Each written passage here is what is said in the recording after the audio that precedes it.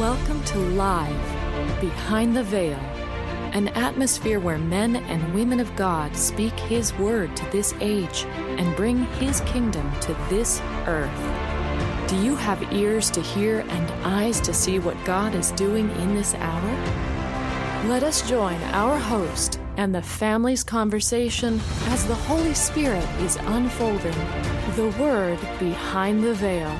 Can we have a deep and intimate relationship today with our Heavenly Father?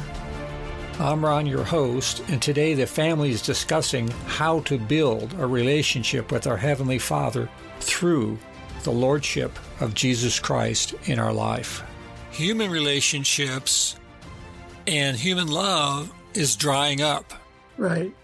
And so they're looking for something that will give them hope, some light, some hope.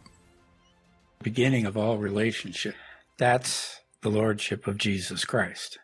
And the Lordship of Jesus Christ comes after you accept the Lord as your personal Lord and Savior. Because now you have made a commitment to Him that He is your Lord and your Savior, and that He's going to lead your life. It's that Lordship of Jesus Christ that is the most foundational thing that we have, and everything that we can have builds on it from there. Our walk with our family, our walk with our friends, and that's what He's looking for. I think that's a foundation that you can't escape. It's the very foundation of life. And where we don't accept that, our lives can go on, and we end up finding that as we get older, our hopes, our dreams, our aspirations all turn to ashes, because it goes back to the scripture.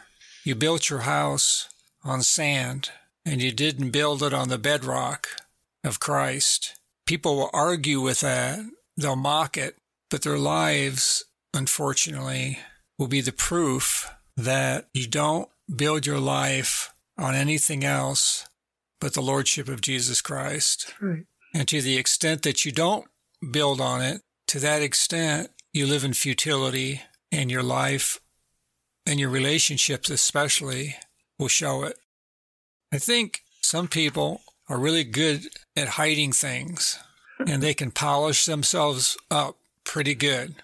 Yeah, they look good. But if good. you inspect their life, you're going to find ashes in their life, whether it's relationships, whether it's the way they treat people.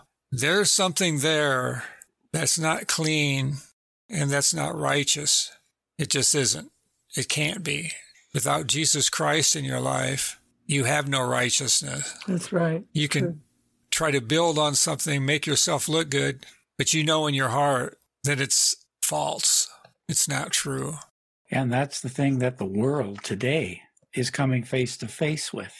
They can't seem to find love, and yet they're looking for love. They think they found it, but because it's the fleshly thing, it dies out really quick. That's why divorce rates are so high. That's why people are so empty. When you seek the things from the Lord, now you find the true love. Now you find the true meaning of who you are and what you are to be in this earth. But as we reach into Him, He will give us the authority. He will give us the blessing. He becomes the focus of your life. I always like using a natural father and children is an easy way to kind of get the religion out of the relationship.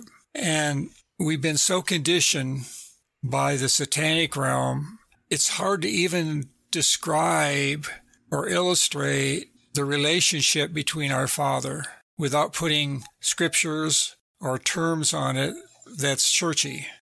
And He's looking for a relationship that's organic. It doesn't have labels. It doesn't have religious restrictions. I'm thinking about Abraham, Enoch. These guys didn't have a Bible as far as I know. What word were they standing on in the scriptures? Think about it. But there has to be a way for us to break into a living relationship that's alive. He knew us before the foundations of the earth.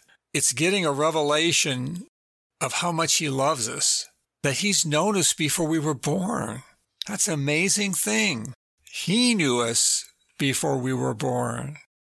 In a way, I think this whole period of time has been create a desire in us to know the Lord, to know the Father, to know him, to have a relationship with him. It's amazing because as God will woo you, draw you, even before you know him, the first thing he does when you turn your attention to him, he opens the door to be saved. And it's kind of an old terminology, I guess, that you could say he opens the door for you to change. And that's what a lot of people are searching for because they become dissatisfied the way they are. And so they're looking for change. And what the Father does, he says, okay, come to me and I'll change you. And we call that salvation. One of the things that's always excited me is the first thing that God pours out in salvation is joy. The joy of my salvation. And each person who comes to that place of accepting Christ into his heart, her heart, and with that comes a joy that's unspeakable. Yes. And it's a permanent impartation from the Father. What that joy does is the more you open up to it, the more you want to know, where's this coming from? Where is this joy coming from? And as you live in that joy and you pursue that joy, you start finding your Father. And he keeps wooing you and keeps drawing you. And he starts revealing more of himself, more of the attributes that he wants to convey to you. And then that salvation experience turns to another experience, and that is being born from above, born again. Being born from above opens another part of the relationship that he wants, and he reveals more of himself, more love, more joy, more you start to feel his heart in a way that you never did before. You feel closer to him. And it's amazing how God plans this, how it works. And pretty soon you start understanding, I'm a new creature. He saved me from where I was and brought me to where I am. And I hate to cut the story short, but when he appears, I will be like him.